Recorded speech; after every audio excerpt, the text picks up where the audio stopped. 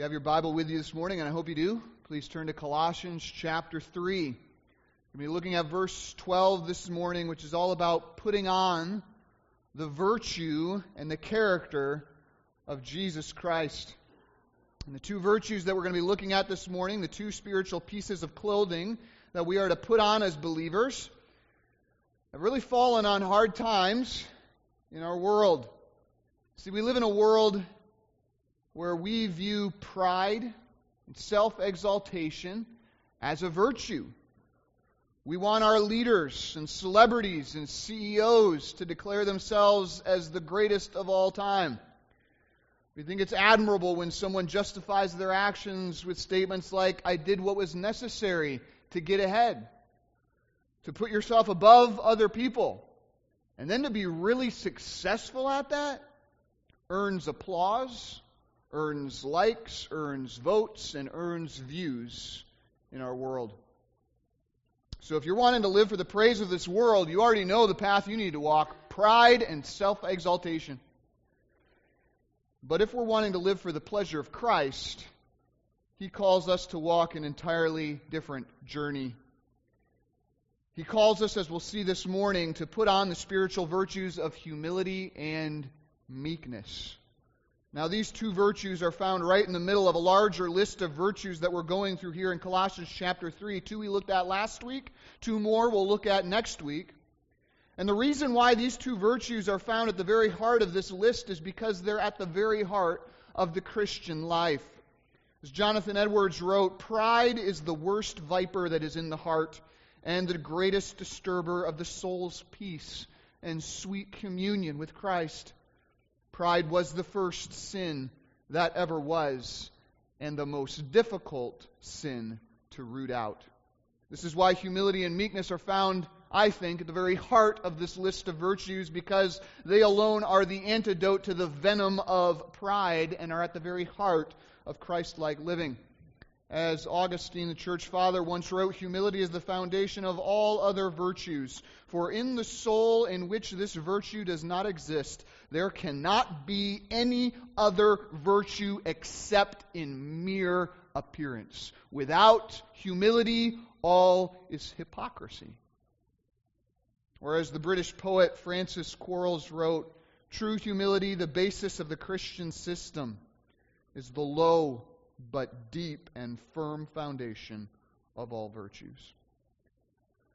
So if we as the redeemed are serious about walking in a manner worthy of the Lord, fully pleasing to Him, as we are commanded to in the book of Colossians, and if we want to show Christ as preeminent above all by how we live, then we must learn what it means to put on these two Christ-like virtues of humility and meekness. And there's a lot here, so with that in mind, let's read Colossians chapter 3, verses 12 through 14, as we consider this morning two more pieces of the clothing of our new identity that we have found in the redemption that is in Christ Jesus. Colossians chapter 3,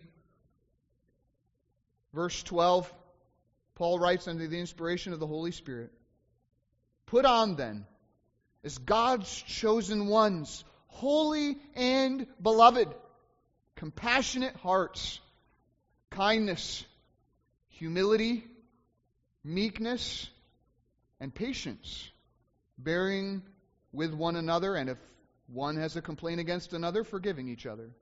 As the Lord has forgiven you, so you also must forgive.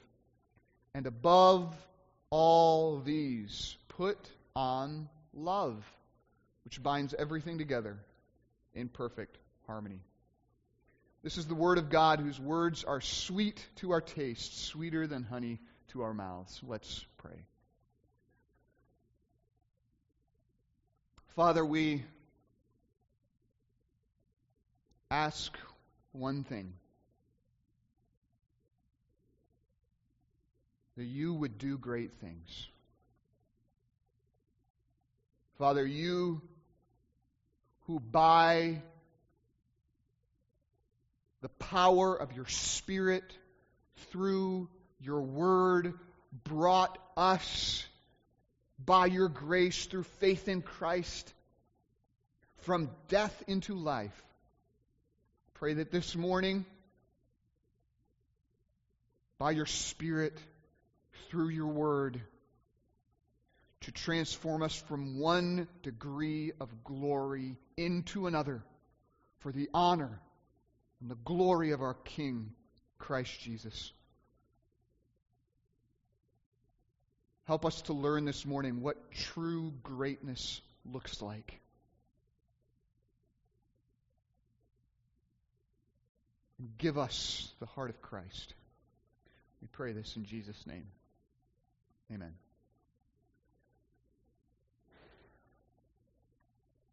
So after Paul reminds us of our new identity that we have found in Jesus, of being chosen by God to be set apart as objects of His affection, we're then introduced to how we are to live in light of that, and we've been seeing the clothing of our new identity at the end of verse 12 into verse 14, where Paul says, "Put on then as God's chosen ones, holy and beloved."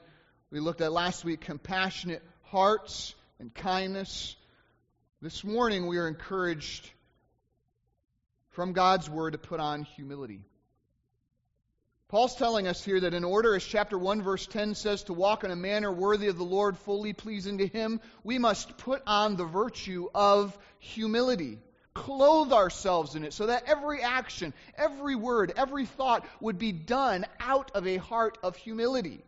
Now this instantly reminds me of what Paul wrote over in Ephesians 4 verse 1 when he says, "I therefore, a prisoner of the Lord, urge you to walk in a manner worthy of your calling to which you have been called." How? Verse 2, "with all humility."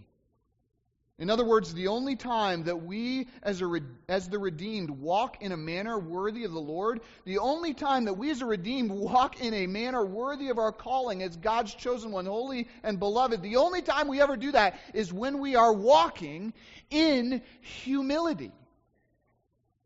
Not in pride because of our new identity, but in humility. That word humility is a compound word. It's two words jammed together in the Greek. Taipinos, which means low, and phrein, which means understanding or mindfulness. So you jam those two together, what do you get? You get having a low mindfulness of yourself. That's humility. Having a low mindfulness of yourself. That is not the same thing as a low opinion of yourself. We often think this, right? That being humble is walking around like Eeyore all the time, right? Under a continual reign of self-hatred. Pathetic. That's who I am, pathetic, right? Now it is true, we are sinners, and there is rightful shame when we sin. And I myself have literally beaten my chest and looked at myself in the mirror and said with the Apostle Paul, "O wretched man that I am, who will deliver me from this body of death?" But if I stay under that reign of self-loathing, I am not living in the truth. Because even Paul says immediately afterwards in Romans 7:25, "Thanks be to God who has given us the victory through our Lord Jesus Christ." See, we must walk by faith and not by sight. And we must be balanced in our thinking. It is true. In ourselves, we are sinners. But in Christ, we are God's chosen ones, holy and beloved, and we have a treasure, though it is in jars of clay, and that is the life of Christ. And we must call that to mind, just as much as we call to mind the other. So I say all of that to say that humility is not having a low opinion of ourselves. Humility is having a low mindfulness of ourselves. In other words, you think about others before you think about yourself. That's humility. As C.S. Lewis put it, humility is not thinking less of yourself, it's thinking of yourself less.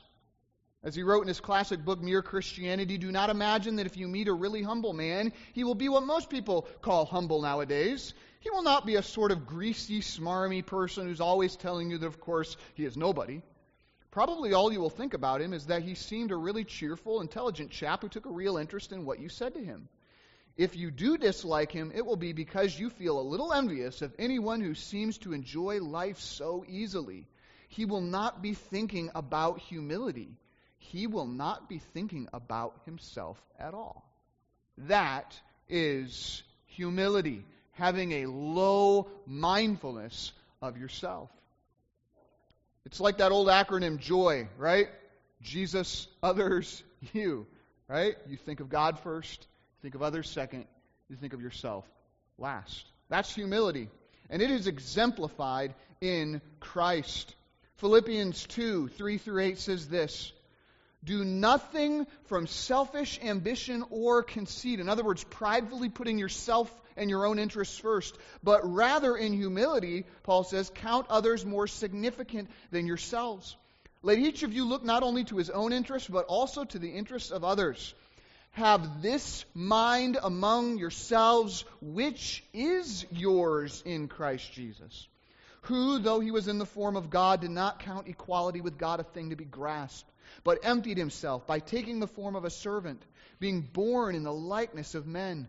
And being found in human form, he humbled himself by becoming obedient to the point of death, even death on a cross. So what do we see from Jesus? We see a mindset of humility, of low mindfulness. Not low opinion, but low mindfulness. Though he was God in all of his fullness, and though he was fully equal with his Father, Jesus nevertheless took on the form of a servant and demonstrated perfect humility. He looked to God's interests first. He looked to our interests second. He looked to his interests third. He demonstrated low mindfulness, both for our benefit and for our example. Jesus exemplified how we ought to live. Why? Because we are his servants, right? We are his servants. He is not ours. The next 3 verses in Philippians tell us that Jesus is not simply the one that we see humility from. He is the one that we show humility towards. He's the one who is to be highly exalted. He is the one who has the name that is above every name. He is the one that we ought to bow our knees and confess that he is Lord. Not ourselves, but Christ. There's no room for exaltation of oneself among the body of Christ. That's Paul's message in Philippians. It's the exact same message he's preaching here in Colossians. It is Christ above all. Therefore, in light of who Christ is, we must reflect his glory by putting on humility, by putting on a Jesus others first mindset. And just like with compassion and kindness that we saw last week, putting on humility requires an act of Spirit-empowered will, because it is not easy to be humble. We have to put it on. Not because of who others are is it difficult this time, but rather because of who we are, it's difficult to put on humility. Scripture tells us that we are born in sin and into foolishness. As Psalms 51 verse 5 says, we come into this world with foolishness bound up into our hearts. As Proverbs 22:15 says, and Proverbs 30 verse 32 tells us that part of that depravity and that part of that foolishness is exalting yourself. So it tells us that when we act according to our natural inclination, we will always act out of pride. If you're not sure whether you're acting out of humility or pride, chances are it's pride. You tend in that direction by your fallen nature. We will act out of pride, not of humility or a servant's mindset. If left to ourselves, you could put it this way, our egos will run free and we'll always think of ourselves first and put ourselves first and exalt ourselves first above other people and even above Christ. When we come into a situation, when we come into a relationship, when we come into a meeting, we're thinking, how can I make them take my position? How can I lift my interests above theirs? We can exalt ourselves above other people and even above Christ. In fact, that word "frain," it's an interesting word. The second half of our word humility means more than just mindfulness or mindset. It means a controlled mindfulness, a controlled mindset. In other words, humility is like a mindfulness that is reined in. It is a mindfulness that is curbed, like a horse on a bit. If left to ourselves, our egos will run free. We are called by the Spirit to take hold of our egos and rein them in. We are called to make sure that we lower our mindfulness and rein it in by the Holy Spirit's power. Put ourselves in proper priority, which is last. Not non-existent, but last. So I, as a worshiper of Christ, need to constantly rein in my pride and purposely put on a low mindfulness, a constant mindset that always asks this. First, what does God require? And then second, what do others desire? And only after I've answered those first two questions, can I then go and ask, what do I want out of this situation? So I want you to consider this morning, even before I get to application, because I'm holding off here, areas of conflict that you're having in your life right now, where you're just like, man, I am not getting along with this person. I want you to write down those two questions. First, what does God require from me? Not from them, from me in this situation. And then second, what do they desire? Maybe you've never even gotten yourself to ask that second question. It's a worthwhile one to ask. Only after considering those two questions should I ever consider myself and what I want. We must put on then as God's chosen ones, holy and beloved. Scripture says humility. So how do we do that? How do we put to death pride and begin to develop a mindset of humility? There are many things that one could say, but here are two practical ways to develop a mindset of humility that have been the most helpful for me. Obviously not totally successful yet, but helpful. First, remember God's grace in you. If you want to develop and put on humility, remember God's grace in you. In 1 Corinthians chapter 4, verses 6 through 7, these verses ought to already be underlined in your Bible. If they're not, do it now.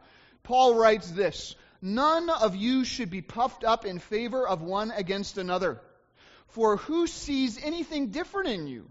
What do you have that you did not receive?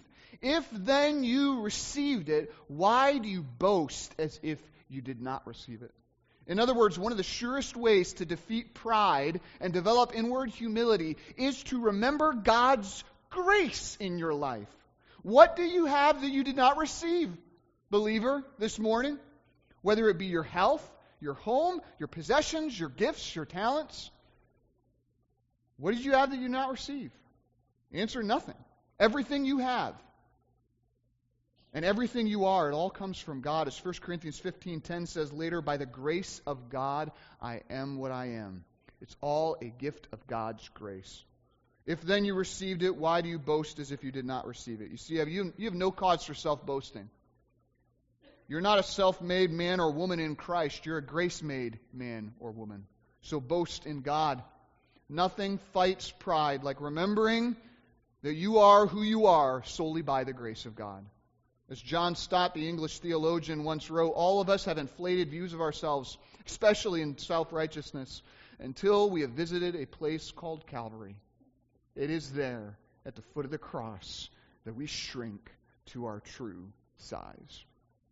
And as Charles Hodge once wrote, Christian humility does not consist in denying that there is now some good in us, but rather it consists in an abiding sense of ill-deservedness and in the consciousness that what we have of good is due solely to the grace of God. So to fight pride and grow in humility, remember God's grace in you. Second, I would encourage you to discover God's grace in others. I don't know how many of you are familiar with Jane Austen's story, Pride and Prejudice. I grew up with a sister, so I was inundated with Jane Austen. But in that book, one of the main characters, Mr. Darcy, is described as a man who, quote, never looks at any woman but to see a blemish, unquote. And that's immensely insightful, I think, from Jane Austen. One of the primary ways that pride, he was the exemplary pride in Pride and Prejudice, right? One of the primary ways pride is maintained and cultivated in the human heart is through a regular practice of looking for faults in the lives of others, right? As 2 Corinthians 10 verse 12 says, by measuring themselves by themselves and comparing themselves by themselves. In other words, we foster and we grow pride in our lives by looking for and focusing on faults in others. Because if we can find faults in others, then we can put them down and make ourselves feel really good about ourselves. Exalt ourselves. Well, one of the ways that we can cut that arrogance off at the root is not by looking for faults in others, but rather by becoming trained at looking for God's grace in others. We see this with Paul in his letter to the Corinthians. I don't know if you've ever thought about it, but when you study the book of the Corinthians, 1 Corinthians especially, that church was becoming overrun with terrible things: doctrinal error, prideful division, sexual immorality, legal revenge, obstinate rebellion. I mean, it's one of the worst church situations you could imagine. And yet Paul opens up the entire letter of 1 Corinthians with this in 1 Corinthians 1:4. I give thanks to my God always for you. Why? Because of the grace of God that was given you in Christ Jesus. And then he starts to provide evidence of that grace, their biblical knowledge, their spiritual gifts, their faith in Christ, etc. So Paul, in his humility, was not dominated by seeing the faults in the lives of the Corinthians. He could spy out God's grace at work, and he encouraged them in that because of his humility. Rather than looking for faults by which to put others down, we should be looking for grace by which to build others up. Guaranteed, the person that has most encouraged you in your life and in your walk with Christ has probably been the most humble person you've ever met as well, though you might not have thought that's a humble person. They were looking for grace, and they encouraged you in it. We, as humans, are natural experts at seeing people's faults, but we have no clue how to spy out God's grace. So you know what we can do about that? Let's become intimately acquainted with the fruit of the Spirit. Galatians 5:22 through 23, love, joy, peace, patience, kindness, goodness, faithfulness, and gentleness and self-control. Let's rein in our mindfulness to start looking for those qualities in the people around us and encourage them with the wonderful fact that God is at work in them. Do you have more critical things to say about the believers around you, or do you have more encouraging things to say? Do you have a heart of pride or a heart of humility? Along with the fruit of the Spirit, become acquainted with the gifts of the Spirit, like in Romans chapter 12, verses 6 through 8 and elsewhere. Observe and point out to others where you can see that God has uniquely gifted them to teach, to lead, and to serve. Spy out God's fruit and gifts in the life of your spouse, in the life of your kids, in the life of your church members. Because we as God's chosen ones, holy and beloved, we need to put on a low mindfulness, a servant's mindset. We need to put on humility. And you can start that by remembering God's grace in you and discovering God's grace in others. Put on then, as God's chosen ones, holy and beloved, humility. And how do you know if you put on humility? Well, just like last week with compassion leading to kindness, you know that you have developed a mindfulness of humility when you start acting towards others in a spirit of meekness. Meekness. That's preotes in the Greek. It means the outward working of inward humility. Again, Ephesians 4 verse 2, which I referred to earlier. I, therefore, prisoner of the Lord, urge you to walk in a manner worthy of your calling with which you have been called. How? With all humility and preotes, with all humility and meekness. Now, this word is often translated into the English as gentleness. You'll see it that way in the fruit of the Spirit in Galatians 5:23 and elsewhere. And while there is definitely a huge element of gentleness that's found in the word meekness, they really are two different words. You see that reflected in 2 Corinthians 10, verse 1, where Paul says this, I, Paul, myself, entreat you how? With the meekness and gentleness of Christ. So they're distinct, though they're similar. So what is meekness? As I've already said, it's the outworking of humility, but the best full definition I can give after working through all the word usage would be this. To be meek means to possess a settled and soothing strength of character. That's meekness, to possess a settled and soothing strength of character. Meekness is not weakness. Meekness is strength under control. It is strength that produces a settledness and a calm soothing to people and situations around you. That is meekness. Meekness, if you want to picture it this way, is like a powerful medicine that calms the symptoms of a fever, or like a powerfully skillful man that tames a wild beast rather than kills it. And meekness, the outworking of humility, is the outworking of humility because pride does the exact opposite. When you have pride in your heart, you do not produce settledness or peace around you. Proverbs 28 verse 25 says, an arrogant man stirs up strife. But meekness, arising out of a heart of humility, out of a servant's mindset, a heart that boldly seeks to put God and others first, meekness calms a dispute rather than stirs it up. As Titus 3 verse 2 says, we ought to speak evil of no one, and avoid quarreling. How?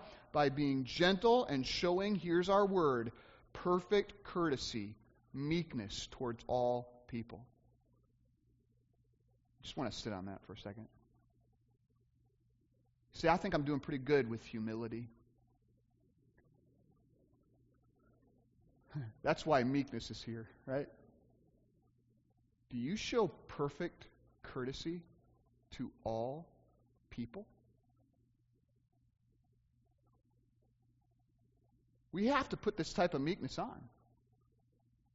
We must develop a settled strength of character that doesn't disrupt but rather dispenses a powerfully soothing disposition upon those around us. When we talk about our spouse with other people, when we talk about our kids with other people, this is a good one. If we talk about our government officials with other people, are we producing a settledness to that situation or a stirring up of strife and discontentment?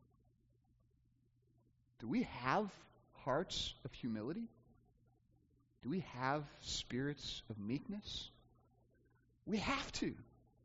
We have to. We must develop a strength of character, a settled strength of character that doesn't disrupt but dispenses that soothing disposition on those around us. So think about that for a moment. We ought to develop such a heart of humility that our presence in any given situation, think about this, produces a powerfully soothing effect where people breathe a sigh of relief when you enter the room, not hold their breath out of fear about what's about to happen. This is who we ought to be as Christians, because even when we disagree, we ought to always be marked by meekness, by a gentleness and a perfect courtesy towards all. This is what it means to exalt Christ above all, right? So many of us, and I am prone to this myself, right? Say, here's the truth, right? And now I'm going to be perfectly discourteous towards you with the truth to show you that Christ is above all. Then you've undermined your own mission. You ought to present the truth always in love. In love. Put on then, as God's chosen ones, holy and beloved, humility and meekness. Now, if you want to take a practical first step towards this, here's your homework. Here's a suggestion for you. How do we begin to put on humility and meekness in our lives for the glory of Christ, so that we wouldn't walk around like the heathen walk, in pride, stirring up strife? How do we walk in humility and meekness and be the light of Christ? Here's a suggestion. First, write down the names of those people that you struggle to show meekness towards. Write down the names of those people that you struggle to show gentleness of speech and perfect courtesy towards, if that's helpful. Whether it be your spouse, children, parents, siblings, church members, neighbors, or governing officials. Write down the names of the people that you often find yourself tempted to speak harshly about or behave rude, sarcastic, or unloving towards. Children, towards your parents. Parents, about your kids.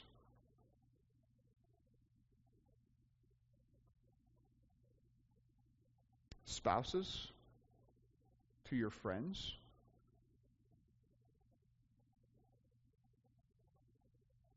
These are the people that you do not yet have a heart of humility towards, but rather a heart of pride. Then, what I want you to do is write down the gifts and talents and grace that God has given those people. So after you write down the people that you are most often tempted to speak harshly about or behave rude, sarcastic, and unloving towards, after you write down those people's names, I want you to write down the various ways that God has given them gifts, talents, and grace. I want you to spy out the gifts and fruits of the Spirit that they possess if they're believers. And if they're not believers, then I want you to still spy out the talents and skills that God has given them by His common grace as unbelievers. And then, each day in prayer this week, thank God for how He has gifted that person by His grace. If you pray in that way towards those people that you do not have a heart of humility or meekness to, you will see your life and your relationship transform. This is a practical way to discover God's grace in others and develop a heart of humility and meekness. The Scripture says, let this mind be in you, which is yours in Christ Jesus. Put on then, as God's chosen ones, holy and beloved, humility and meekness. And our Savior, who out of his own humility and meekness gave to us his grace, will give us his grace this week to apply these very things to our lives, to put on and shine forth his own humility and his own meekness for all those around us to see the glory of him who is above all. We'll have to finish the last grouping of spiritual clothing next week, but for now, this is the Word of God from Colossians 3, verse 12, which I now commit to your further study.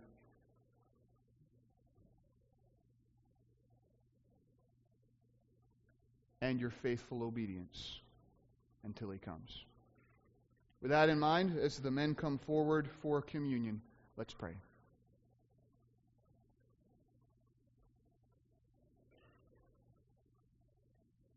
Father, we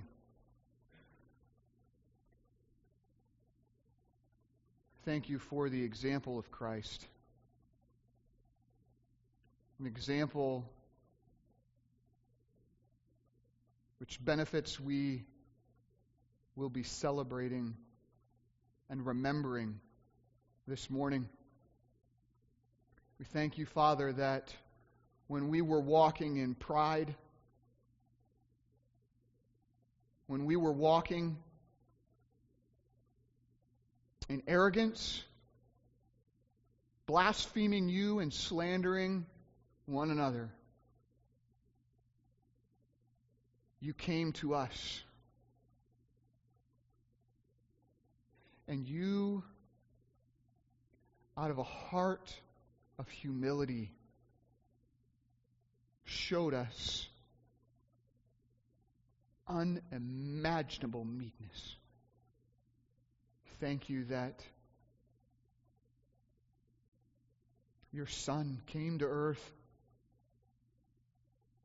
that he took on the form of a servant and was obedient even to the point of death, considering all the while that I have not, that as even as he prayed, that he had not come to do his own will, but yours.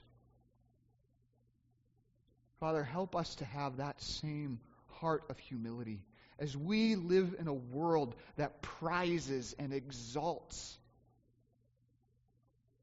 pride and self-exaltation. Help us to be a church that is countercultural. Help us to be a church that remembers God's grace in ourselves and that are experts at spying out your grace in one another. Help us not to exalt ourselves, but help us to put Christ above all and one another in second place with ourselves as servants. Father, we just pray that you would, by your grace, help us to do that.